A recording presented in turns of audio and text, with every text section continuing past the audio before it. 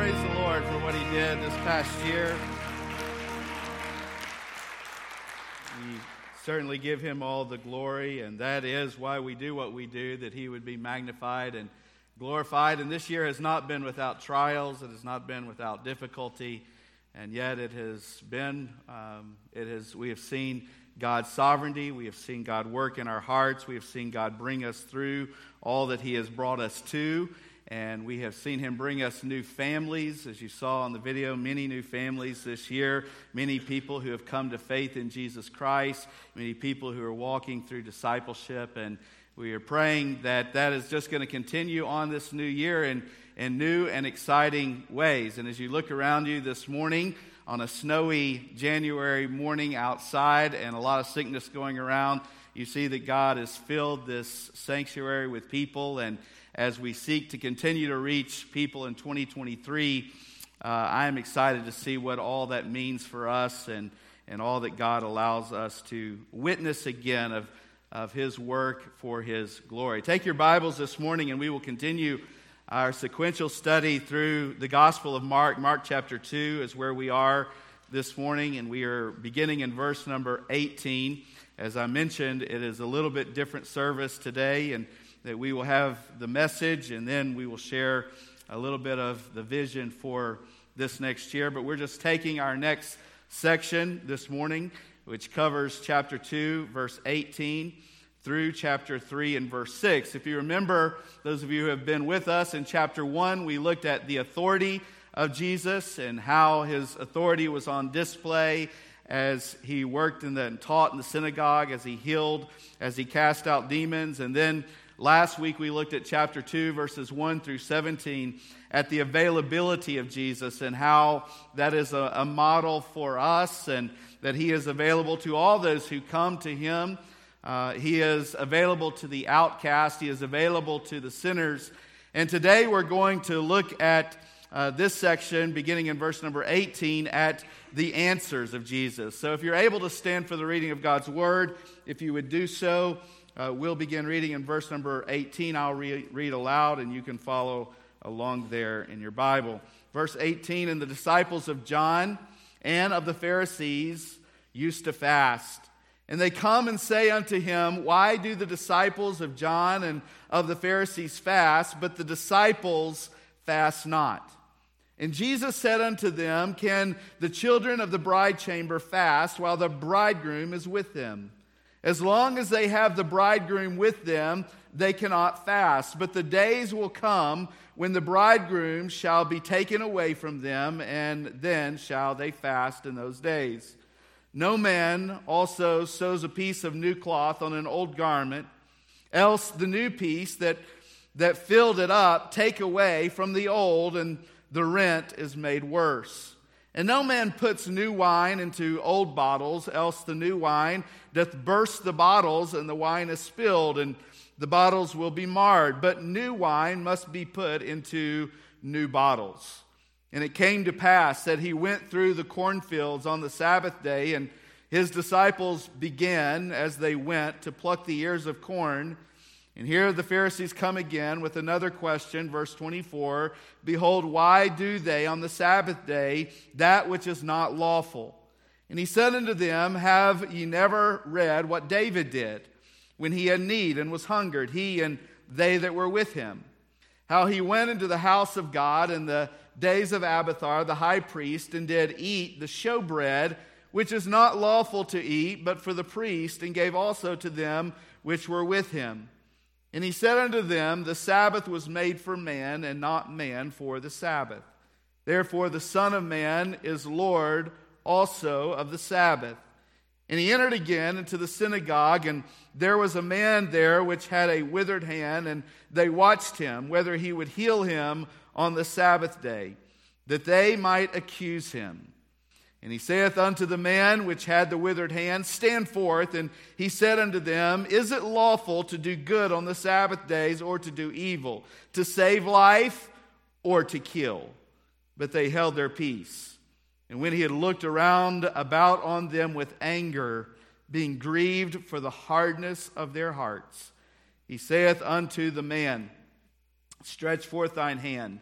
And he stretched it out, and his hand was restored whole as the other. And the Pharisees went forth, and straightway took counsel with the Herodians against him, how they might destroy him. Father, again, this is your word. You've given us this section today for us as a church to look at and for us to examine our own hearts individually. I pray, God, that you would speak to us through your Spirit this morning. I pray, God, that you would help us to come to your word with readiness of hearts and minds. I pray, God, that you would help us to come with submissive hearts and minds, surrendered to your will and to your way. Be our teacher today, we pray. Challenge us, comfort us, convict us, whatever is needed in our life. We pray that you would do that work. May we be better people when we leave here, better Christians.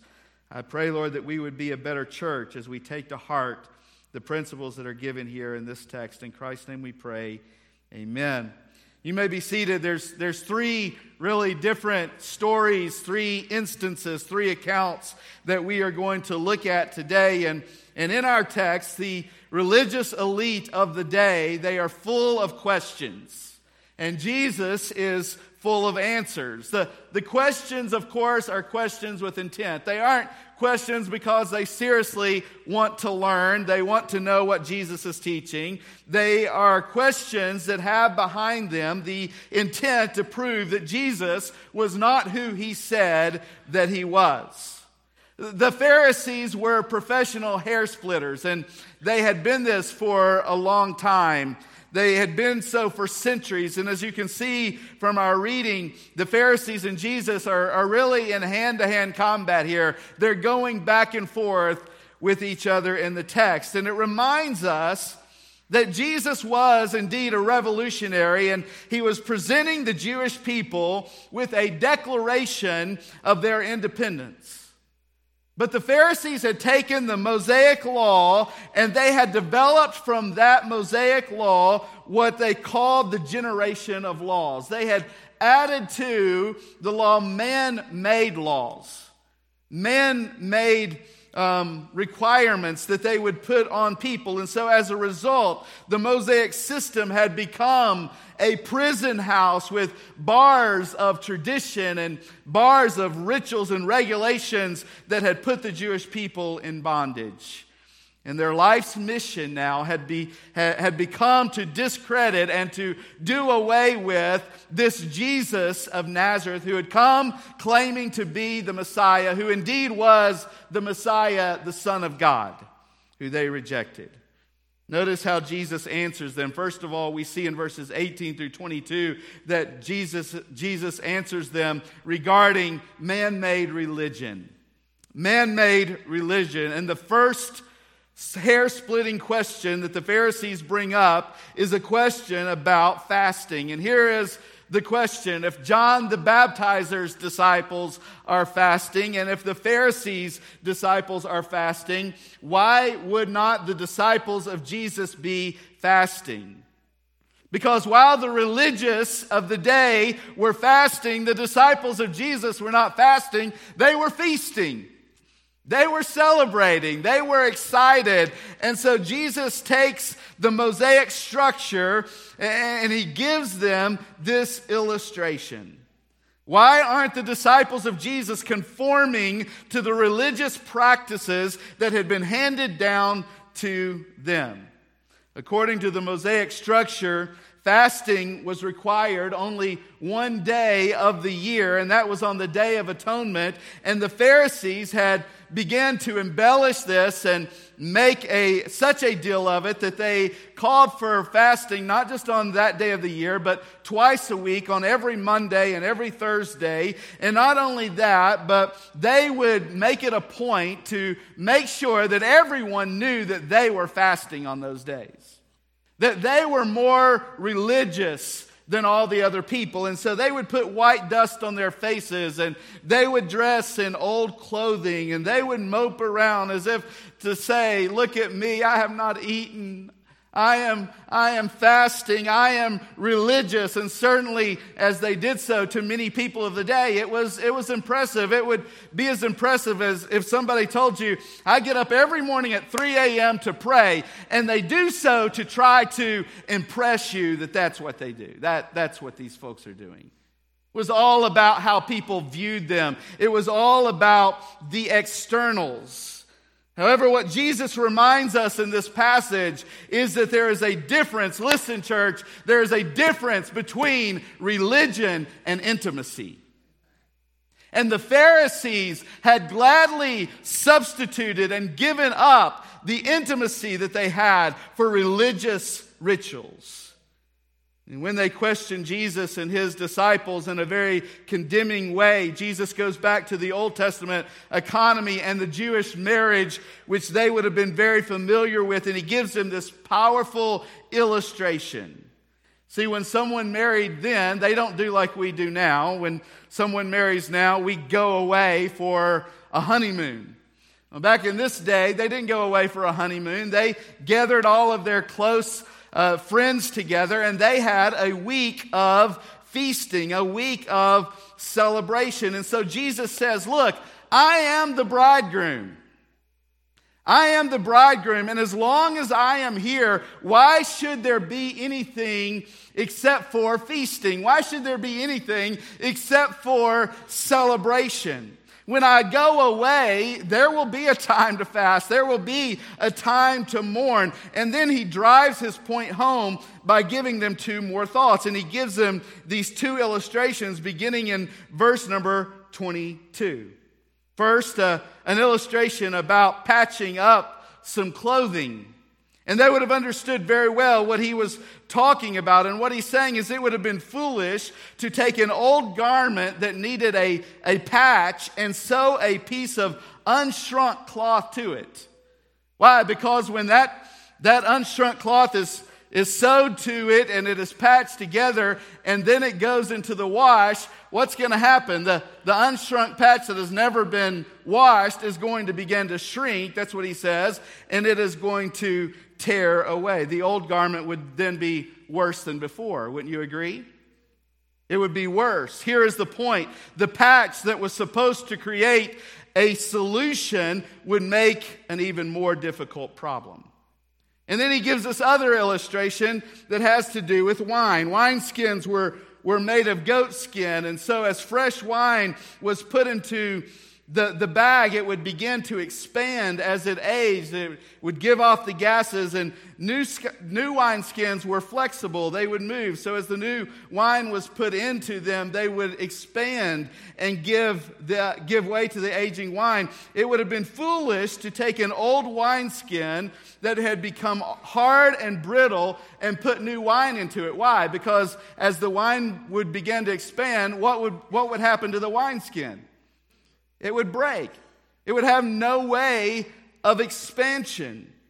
And so he tells them here in verse number 22 that new wine must be put into new bottles. Now, in case you are thoroughly lost, let me tell you what Jesus is saying is the point here.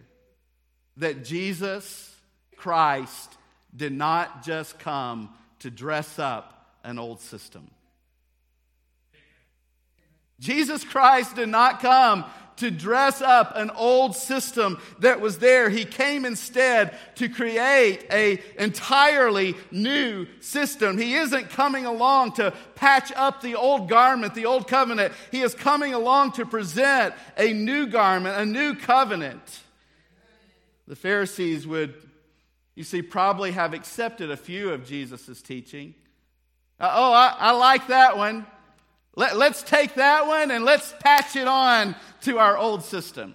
That's a pretty good one. Let's take that one and add it to what we already have. And here is what Jesus said. I did not come to patch up a new system. I have come as the sacrificial lamb to be the new covenant, to provide a new covenant.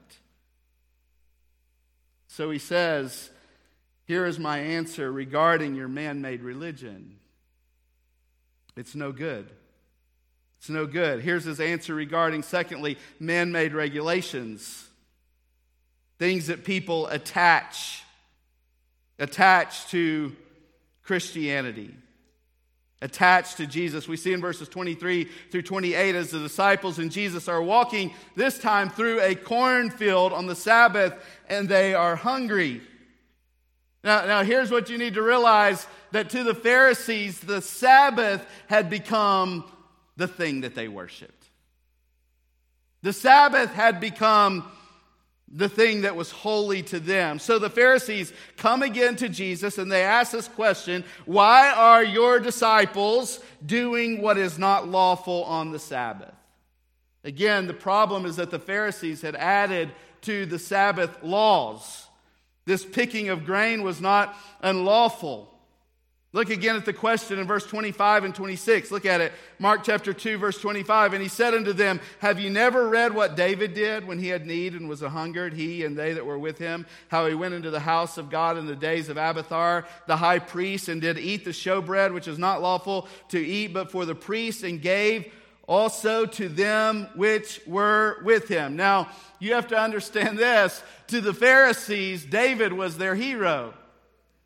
David was the man that they looked to. And in fact, if you really wanted to make a connection with the Pharisees, you would give them an illustration about David. And so Jesus reminds them, he brings them back to this time where the consecrated bread or the showbread was in the holy place, and it would be in the form of 12 loaves of bread. And every Sabbath day, they would replace the old loaves with the new loaves. And the priest, and listen, only the priest would eat the old loaves of bread.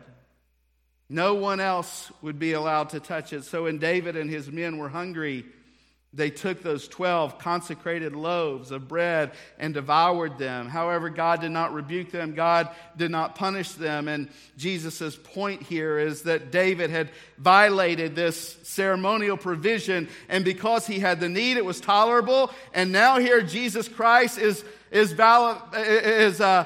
violating a man-made regulation. And he is telling the Pharisees, listen, if your hero David did this, there is nothing wrong with this. And here is the problem. The Pharisees had developed so many additional regulations. The Sabbath law was there for their protection. Don't work on the Sabbath. It was there because it's not good for men to work 7 days a week. It's there because God built in us a need for a break. However, that was the law that was given there for their protection. But know this, the Pharisees went further and further and added their own man-made regulations to that. They added 39 specific categories to this no-work law on the Sabbath day. And Jesus Christ is coming again alongside to refocus their perspective on the essentials. He is not being sacrilegious. He is not coming with a hammer and smashing the Mosaic system. He is not condemning the system, but it is time for that system to die. There are several ways, by the way, that something can die. And I want you to notice how Jesus does it. It can either be smashed, or as in the case of Christ, you can come along and allow it to fulfill itself. Let me illustrate it this way. You can take an acorn and you can destroy or kill that acorn two ways. You can either smash it with a hammer into a lot of pieces, or you can bury that acorn, and what will happen? A tree. A tree will grow out of it. An oak tree. And in this way, by its death, it is fulfilled in something far more wonderful than an acorn. And the Pharisees were in essence worshiping the acorn. They were worshiping the Sabbath. And Jesus says, I have come to fulfill the law. I've come to bring this new covenant. I'm going to present something that is far more wonderful, and it is called grace. Don't gather around the acorn. Listen, a lot of people today, rather than sitting under the shade of grace, they'd still rather worship around the acorn. Jesus says all of these man-made regulations and these man-made religions, this is why Jesus was rejected of his day. It was because, as we said last week, he was not religious enough for them. He was not what they wanted to come and confirm their religion, their religious establishment that they have built for themselves. And then thirdly and lastly, we see the third account in chapter 3 and verse 6, and it is Jesus' answer regarding man-made rituals or traditions. Again, we see Jesus in the synagogue on the Sabbath teaching. And remember, Jesus was a Jew, and he was often in the synagogue. And then Paul follows that example, doesn't he? Later on, anytime he goes into a new area, where does he always go first? He always goes to the synagogue, to the Jew first. And here in verse 2, it says, they watched him. And when it says that they watched him, that word watched, in the original language, it means to slyly look through the corner of the eye. Have you ever seen anybody do this? You know that they're not just watching you. You know that they're not just seeing you. They are watching you with an intent. And so here are these long, bearded, robed men sitting in the synagogue. And remember, they had the best seats in the house for them. They had the best seats, the seats of prominence. And here they are, ready to accuse, ready to find fault with Jesus. And again, Jesus knows the heart of these pious, these religious Pharisees. And so before they can ask their third question, Jesus asks them a question. In verse 3, he brings everyone's attention to this man in the synagogue with a withered hand, and he has him stand, and he makes sure that everyone sees this encounter. And look at verse 5, if you would, because we see here something very important. Two emotions that come from Jesus: anger and grief. Righteous anger and grief. Notice why. Why was Jesus angry? Hey, if Jesus Christ, the Son of God, was angry, how many of you think we better know why he was angry? Lest we make him angry. Here's why he was angry. Because of the hardness of their hearts.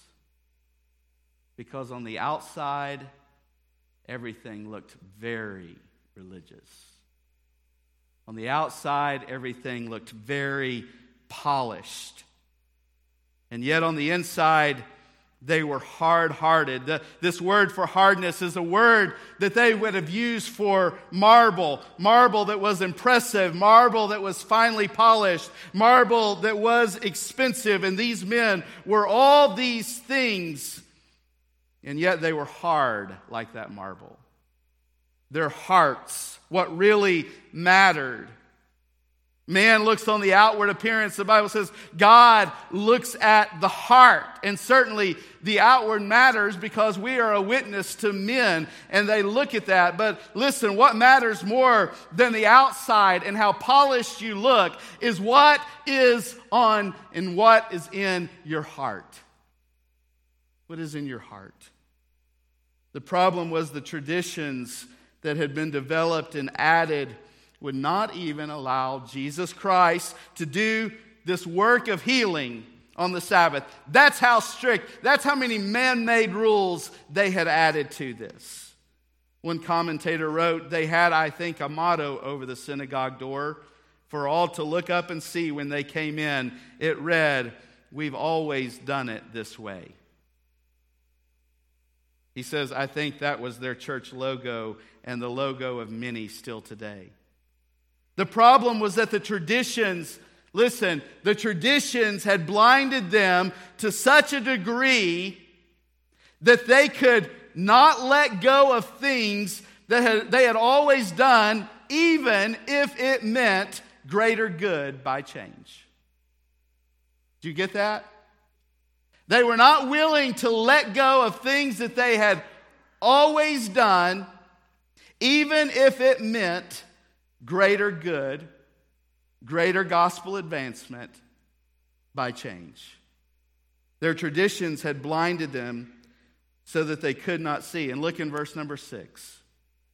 They left, they're furious, they were bound to the past, to the way it always was, and it was literally sapping the life right out of them with no influence, with no glory to God. And let me just share a personal example and personal illustration of growing up in a pastor's home and now for 25 years serving in a leadership role in churches. I have watched time and time again, not as Bible doctrine, but as extra biblical tradition has trumped spiritual progress in people's life. But this is going to cause them to grow. This is going to cause us to be able to reach more people with the gospel of the Lord Jesus Christ without compromising biblical principle. But no, we have not done it like that before. It's quiet in here. It's so easy for us, isn't it? Tonight we're going to look at this in even a more clear way in Paul's teaching. As Stephen Davies said, if you worship the past, you forfeit the future. And listen, we're not saying to worship a new God. We're not saying Jesus had come to give them something that was greater and they were holding on to something that wasn't his plan, wasn't effective. And listen, church, we always want to honor yesterday. We always want to honor the past. We always want to celebrate. And listen, there are some things that should never, ever change. Amen? The things that the Bible is very clear about. And our message should never, never change. But guess what? Times change. And methods change. You know, we don't use the flannel graph anymore in our Sunday school classes. How many of you remember those? Everybody over the age of 40. Today we use other things to present the same message, to present the same stories. We show videos a lot of times in our children's.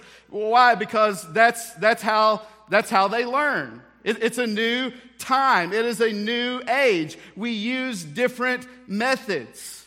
Back in the old days, Sunday afternoon, you go to Sunday school, Sunday morning, and before Sunday night, you would come to what? Training union. You would come to training union. Everybody would gather together. There would be somebody that would stand up and they would teach another lesson, a discipleship lesson. But we don't do that as much today. Now people learn better like in small groups. And in a group of 50, they won't raise their hand and ask a question. So what do? We do it a little bit differently. We do one-on-one discipleship, 1-on-3 discipleship, 2-on-2 discipleship, so that there's more communication, more ways for learning. When I was a little boy, you know what we would do? We would drive into an apartment complex and we would gather all the children that were outside playing and we would say, "Come get on our bus. And we're going to take you to church." We might talk to their parents, we might not. You do that today and you would be arrested before you got to church, right? We don't do it the same way. But we have the exact same message. And the important thing is that we not change our message of the gospel and clear biblical commands. And that we are intentional about getting the gospel to our community and helping everyone grow in their spiritual journey. Now I want you to notice the response of the Pharisees. And let us ask ourselves, if these things happen in our own life, it exposes what they were really worshiping, and it exposes their true loyalty to tradition over true spiritual progress. They were angry about being exposed by Jesus. They were angry about having their real intent exposed. They began to organize a death plot for Jesus. They wanted to get rid of him. And notice this, they formed an alliance. People in churches are very good about this, aren't they? They formed their groups. And it's fascinating as you study this that the Herodians were bitter enemies of the Pharisees. They did not get along. They did not like each other. In fact, they hated each other. The Herodians wanted Herod back on the throne, and the Pharisees wanted rid of Jesus. And so no doubt they presented Jesus as a political threat. And as a result, they joined forces to destroy Christ. From Christ's teaching, I think there's several applications that we can learn in closing this morning. First of all, that Christianity is a replacement, not an addition. It replaces fear with freedom. It replaces fasting. In this case, it replaced fasting with feasting. Christianity is intended to place. 2 Corinthians chapter 5 and verse 17. Therefore, if any man be in Christ, he is a new creature. Old things are passed away. Behold, all things are become new. Don't add Christ to your life. Listen, if you have a religious past, but you've never put your trust and your faith in Christ, you can't just add Christ to your religion and think that will do. You have to get rid of those things, bury those things, say, I'm not trusting in religion. I am trusting in Jesus Christ alone. Alone. He's not to be added to. And secondly, Christianity's focus isn't in the past. It lives for the future. We're looking for the soon coming of the Lord Jesus. We're to occupy till he comes. Let me remind us something. If God was done, it would be over. That's deep, isn't it? If God was done, it would be over. It's not over. He's not done. He still wants to use us. I thank God for Martin Luther's idea, who, when he came up with this idea, he was considered a heretic. You know what the idea was? Congregational singing. I don't know about you, but I'm thankful he came up with the idea. It's given us a little practice for heaven, isn't it? I'm thankful for William Carey, who came up with a brand new idea. Foreign missions. It wasn't brand new because it's in the Bible, but he went to India without any support from the religious world. Nobody believed in it. And it changed world missions.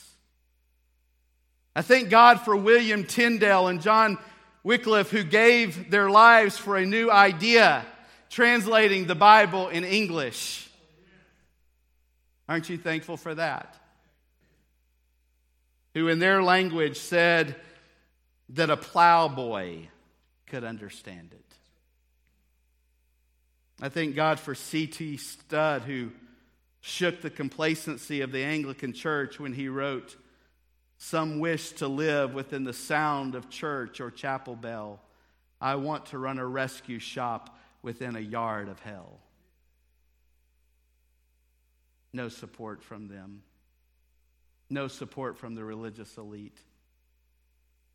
I'm thankful for new ideas, not new doctrines, but new ideas. Not a vacillation on the things that are important, but for the opportunity to live for the future without worshiping the past.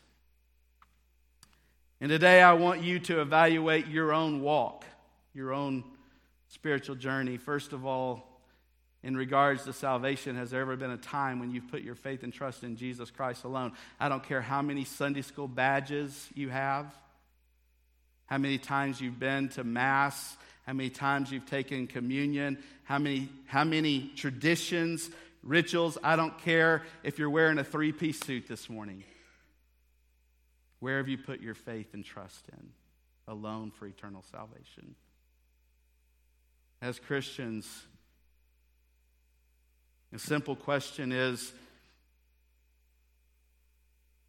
are we allowing the way we've always done it to keep us from doing it the way that God wants us to do it? Are we willing to give up things that I like, things that I'm used to, preferences that I have for the sake of the gospel? And as I said, we'll talk about that more, a little bit more tonight.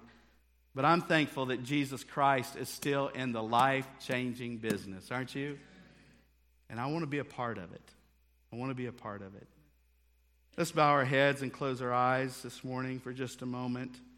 As Matt, if you'll just come and play. We don't need to sing anything this morning, but may not even give a formal invitation, but how many of you would be here this morning and you would say, there's no question in my mind, if I were to leave here this morning and something were to happen to me in an instant out on the road and my life here on this earth was over, there's no doubt in my mind, I am confident, I am assured that I will wake up in the presence of God. Would you raise your hand? I know that for sure. I know that for sure. You can put your hands down. If you don't know that, the Bible says that you can know. He says in 1 John that we may know that we have eternal life. And this morning, if you've never put your faith and trust in Jesus Christ alone for salvation, He offers you to do that today. How many of you would say, I'll be honest, I'm not sure that if I were to die today that I would spend an eternity in heaven, but I want to know. Would you just raise your hand? That's me. I don't know, but I would like to know. Anyone? I see that hand. Anyone else this morning? I don't know, but I would like to know. I see that hand. Anyone else? Those of you that raised your hand, no one else is looking, but would you just look up here for just a moment? Let me just tell you that Jesus Christ came to give you the greatest gift ever, and that is the gift of salvation. For God so loved the world that He gave His only begotten Son, that whosoever, you, me, whosoever believeth in Him, we would not perish but have everlasting life. And we're all sinners. All sin that comes short of the glory of God. The wages of sin is death, eternal separation from God, but the gift of God is eternal life through Jesus Christ our Lord. And then Romans 10, 9 and 10 says this, that if you believe in your heart that Jesus died and rose again, and you confess Him with your mouth, you shall be saved. So right now, right where you are, in fact, you can just pray a prayer. And I want to help you. The words will not save you, but if you'll pray this from your heart to the Lord, He'll save you right now, right where you are. And what you're saying is that I'm turning from my sin and I'm turning from my faith in other things, and I'm putting my faith in Jesus Christ alone for eternal salvation. I believe He died for my sins, and I believe He rose from the grave. So right now, right where you're seated, if you'll just bow your head and from your heart, if you will pray a prayer. Jesus, I know that I'm a sinner. I know that what I deserve for that sin is eternal separation from you, hell. But I accept today your gift of salvation. And I am turning from my sin. I'm turning from my faith in religion, and I'm putting my faith in Jesus Christ alone. I trust you.